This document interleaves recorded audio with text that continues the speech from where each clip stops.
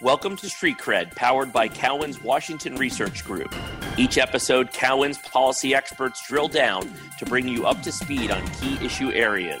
We call this series Street Cred since Cowen's Washington Research Group patrols the all-important intersection of Wall Street and K Street. Since we cover health and biotech, financial and housing, trade and tax, as well as smart political analysis, you could say that tuning into Street Cred will keep you healthy, wealthy, and wise. Welcome, everyone. I'm Rick Weisenstein of Cowen's Washington Research Group. Thanks for joining us on the latest episode of our podcast, The Monthly Checkup. Well, we hope this makes a handy companion piece to our weekly checkup, the written product that Eric Osseroff and I collaborate on. The weekly checkup looks at the latest in healthcare policy on Capitol Hill and in the administration each month. And we want to do the same with the monthly checkup. Look what's going on at the FDA in the coming weeks, along with a breakdown of other issues of importance to drug makers and the drug supply chain. I'm overjoyed to be joined once again by Mike McCann, a founding member of Provision Policy, which covers the FDA and all things biopharma for a number of clients. Mike and his two partners, Cole Werbel and Ramsey Baghdadi, all cut their teeth at the Pharma Bio newsletter, The Pink Sheet, which I'm sure many of you have heard of. Mike was the editor there for 20 years, I should say. I almost made you older than you are, Mike. Sorry. Cole Werbel's dad started the Pink Sheet in 1930 something or another, and they've really, as I mentioned, covered the entire FDA and pharma world for really their entire adult lives. So nobody better to talk to about these things than Mike. So with that, let's dive into our first segment, which we call the State of Play at the FDA. The big event this month, and this really will be a big event. Rare that you can say that this is probably something that'll be talked about in people well beyond just geek circles of drug pricing type folks and FDA type folks. But there's an advisory committee meeting to discuss the COVID-19 vaccines. And it's probably not an overstatement to say that this may very well be the highest profile committee meeting in the agency's history. So, Mike, what should I expect? Am I going to come away with this from this AdCom, knowing what vaccines are going to be available and when, so I can figure out when I'm going to be able to go back to bars and concerts and things? Is that how this is going to work out? Well, I got some bad news for you there, Rick. Probably not. And not just because I'm pretty sure that you've been banned from all the bars and concert venues in the greater DC area already anyway, and that will continue after COVID, I'm afraid. But more importantly, this particular meeting on vaccines set for October 22nd is, I think, designed, at least from FDA's perspective, for them it'll be a victory if this is the most anticlimactic big event in the agency's history, where potentially thousands or even millions of people tune in to the webcast, and it might even be televised, and come away thinking, wow, that was dull. Their goal at this first meeting is, I think, really just to get the committee to agree that the standards they've already articulated for COVID-19 vaccines are appropriate and should be used when it comes time to actually review a candidate that has data to support it.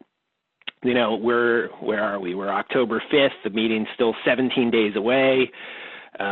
Certainly it's, given the state of play in 2020 where anything can happen, I guess you can't rule out that one of the vaccine candidates will claim to have a successful trial that could be discussed at that meeting. Definitely not FDA's intent, and that would definitely be a true shocker in on a lot of levels. So instead, I think the purpose of this meeting is really part of the pressure FDA has been under to show some transparency. They've actually been, for those of us who follow the agency, they've been quite transparent about their standards and expectations, but given the politics around all this, they've been under incredible, extraordinary pressure to prove that they're following the science and not just going to approve anything they can before Election Day. So at this point, it seems, like things are on track for that to be a review of the standards FDA has already articulated.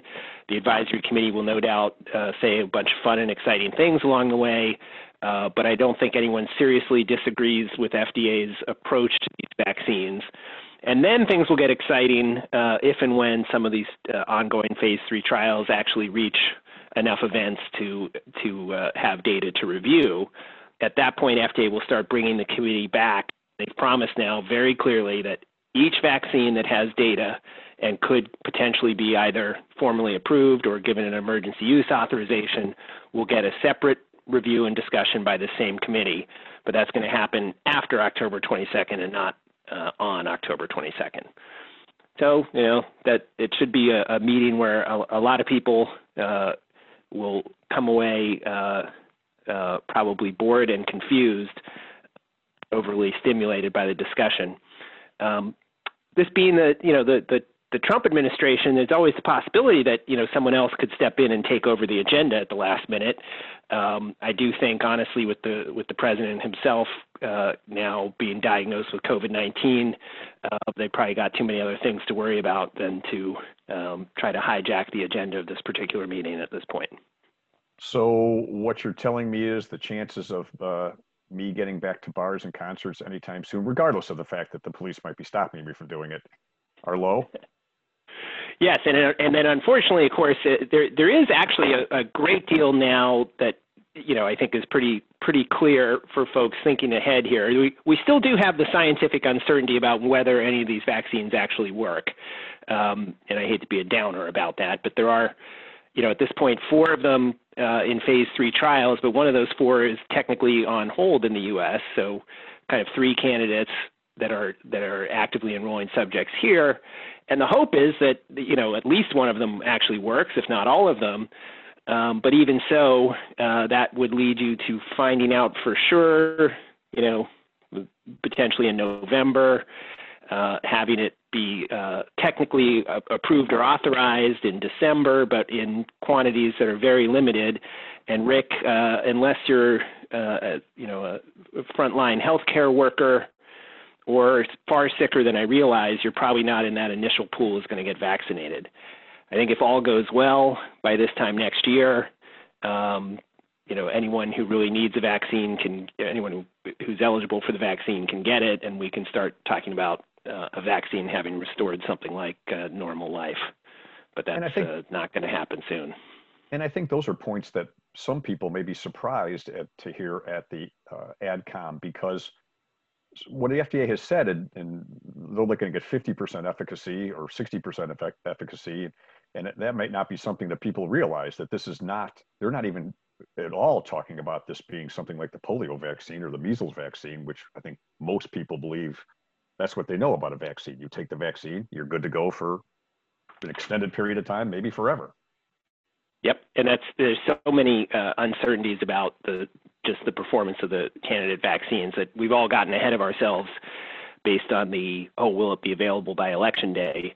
When the reality is that even if one of these candidate vaccines is actually as close to a perfect vaccine as you can get, it's super effective and long lasting. There won't actually be any way to know that for quite some time. You can't tell that the immunity lasts for years until people have had the vaccine and had immunity for years. So we've got a ways to go before we're sure exactly where we are with vaccines. Certainly, everyone involved in the development feels optimistic about what they've seen thus far, that one or more of these candidates will actually work at a level that's meaningful.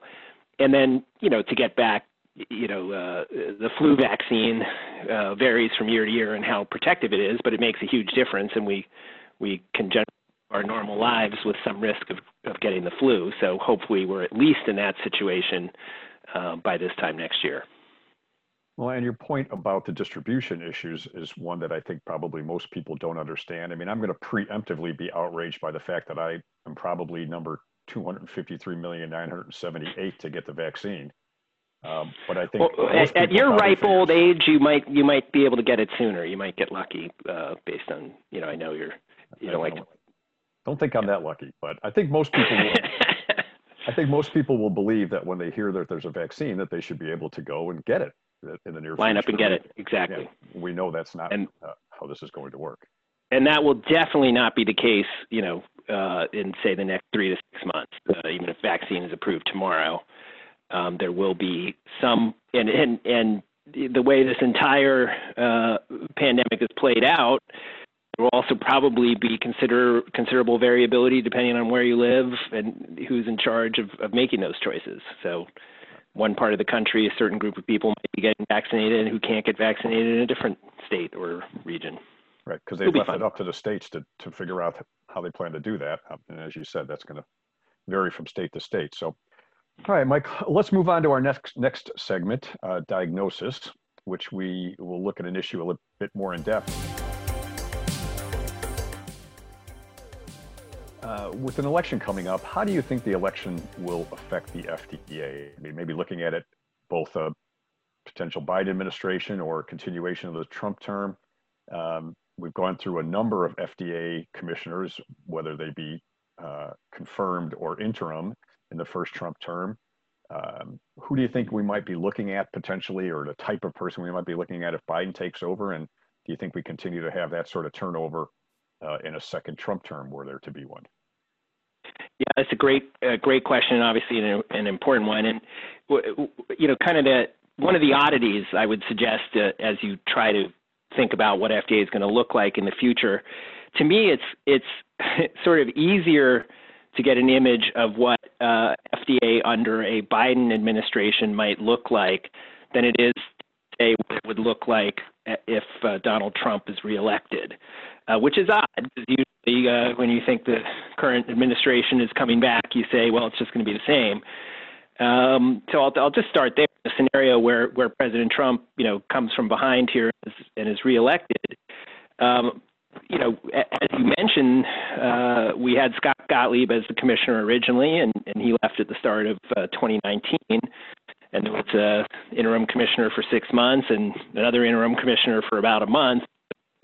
Stephen Hahn was finally confirmed in December of last year.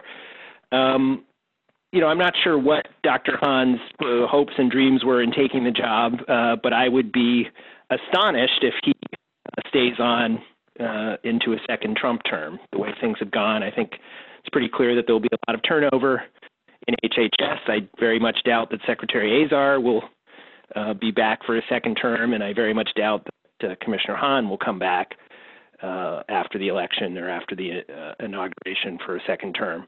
And that then leaves open the question of who Donald Trump might have running HHS and who they might have running FDA. And the range of possibilities is really quite astonishing in that scenario. But even leaving aside the leadership, I also would speculate that a reelection of President Trump, particularly after how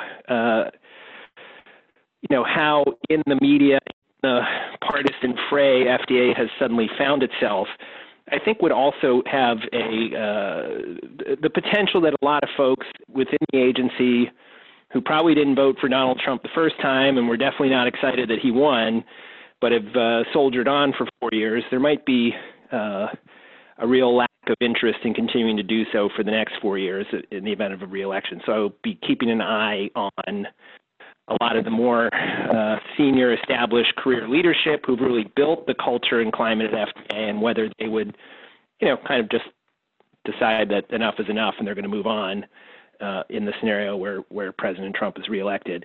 That's a risk, honestly, either way, because there's a bunch of folks who have been at the agency a long time and one way or another will move on eventually. But so I guess I would think in a weird way, I'm sure the reaction in the short term for Donald Trump winning is it's kind of business as usual at FDA, and to a certain extent it will be.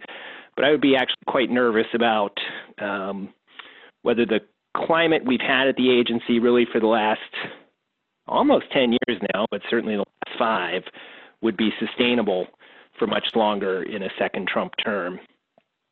A Joe Biden victory obviously brings tons of changes, new leadership across the department and certainly at FDA.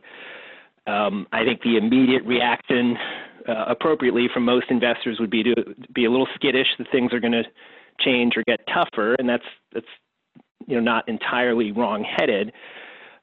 For me, I feel similar to the way I did 4 years ago when I thought, if you were going to guess what a new FDA commissioner would look like under a Republican, I said just think about Scott Gottlieb, and that I said that's the kind of person, and it turned out to be exactly the person. But I think that's the sort of individual that a Republican would have chosen, and maybe even surprisingly, Donald Trump, who is an unconventional Republican, ended up making a somewhat conventional FDA commissioner choice. For a Democratic administration, I think folks should look at someone like Josh Sharfstein, who was like Scott Gottlieb, had previously been the deputy commissioner at FDA. He was there at the very start of the Obama administration.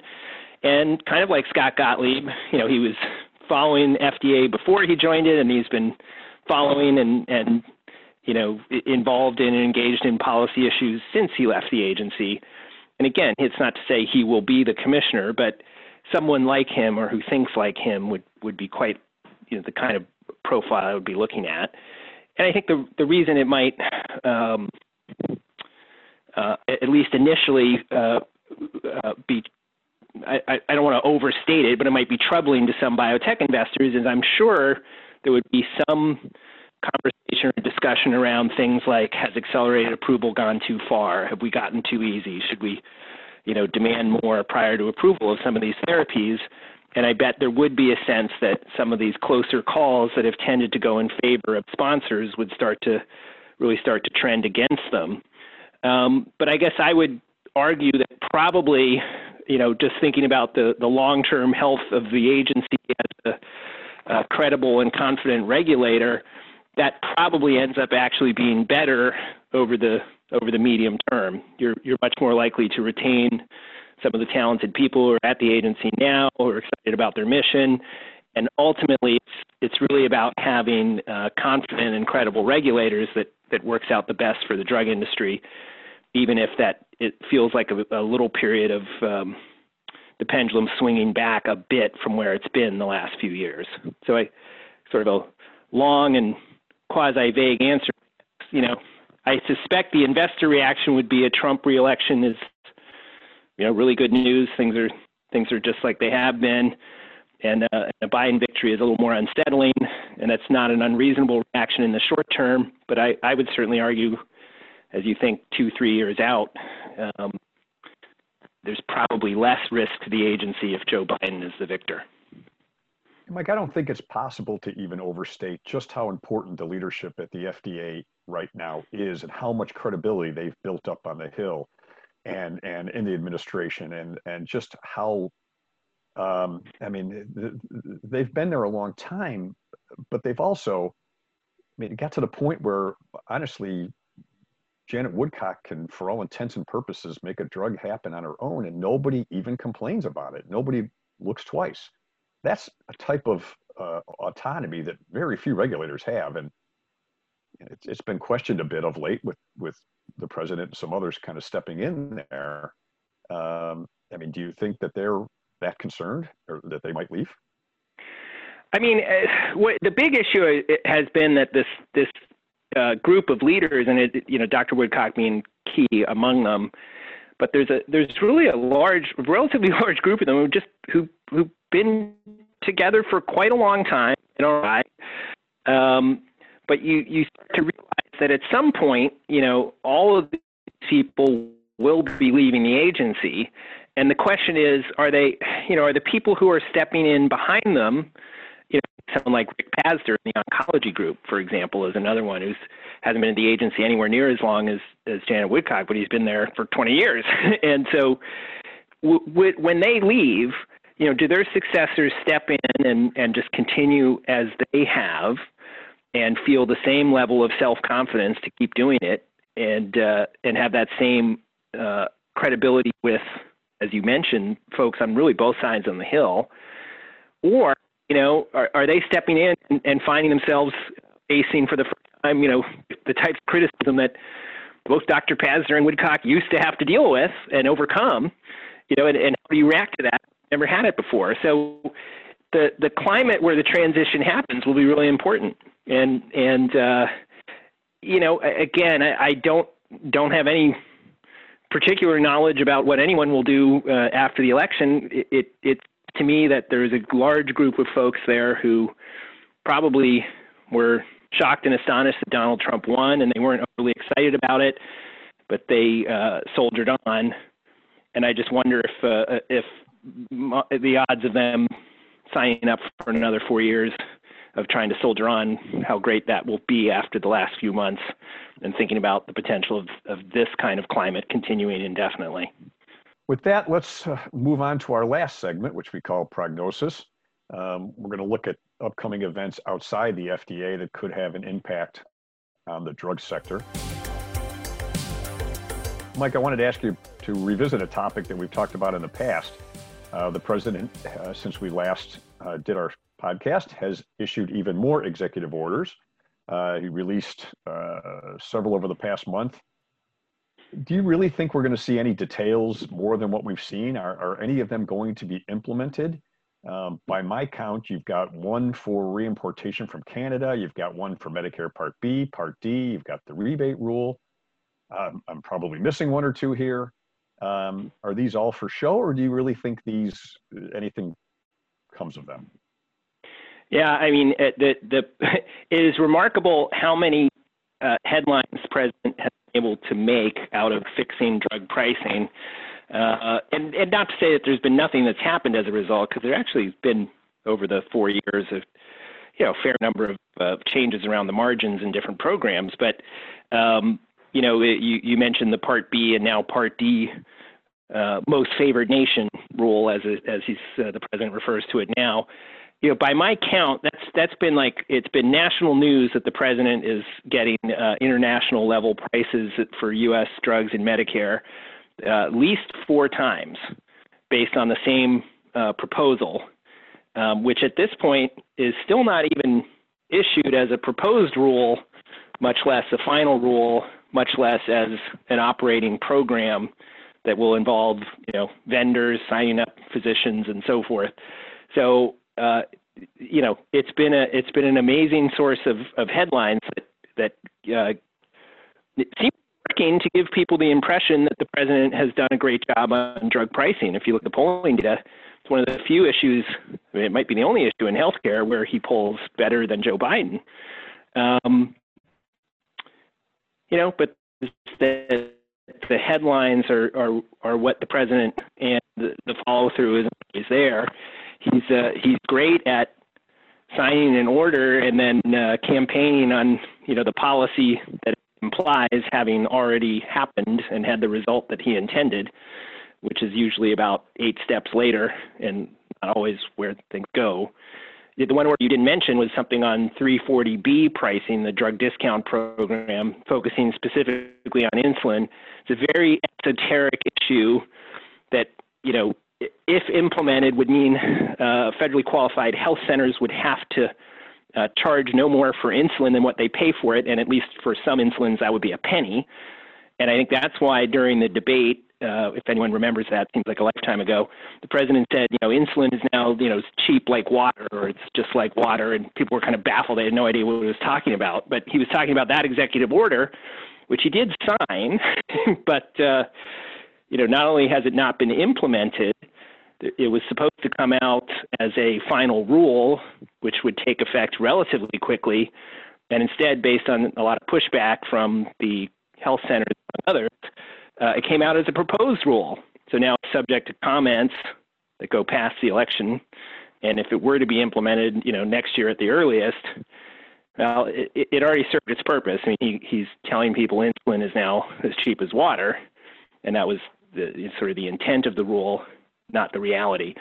So there's an awful lot of that kind of, translating the headlines, which repeat policy ideas that have not gone anywhere in this first term, and there's no reason to think they're going to get done before Election Day. I guess I would say there's one policy that has advanced, at least in the regulatory form, which is the reimportation rule.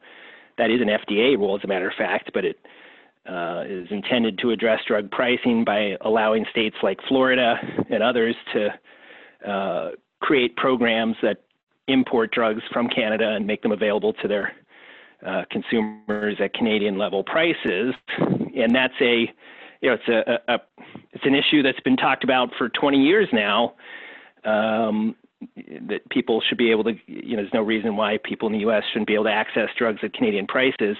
it's a lot of reasons why it's not a very smart way to get to that goal. But now the reg has come out, and again, it's actually a final rule. It actually is on the books, and it actually still doesn't mean that anyone is importing drugs from Canada just yet.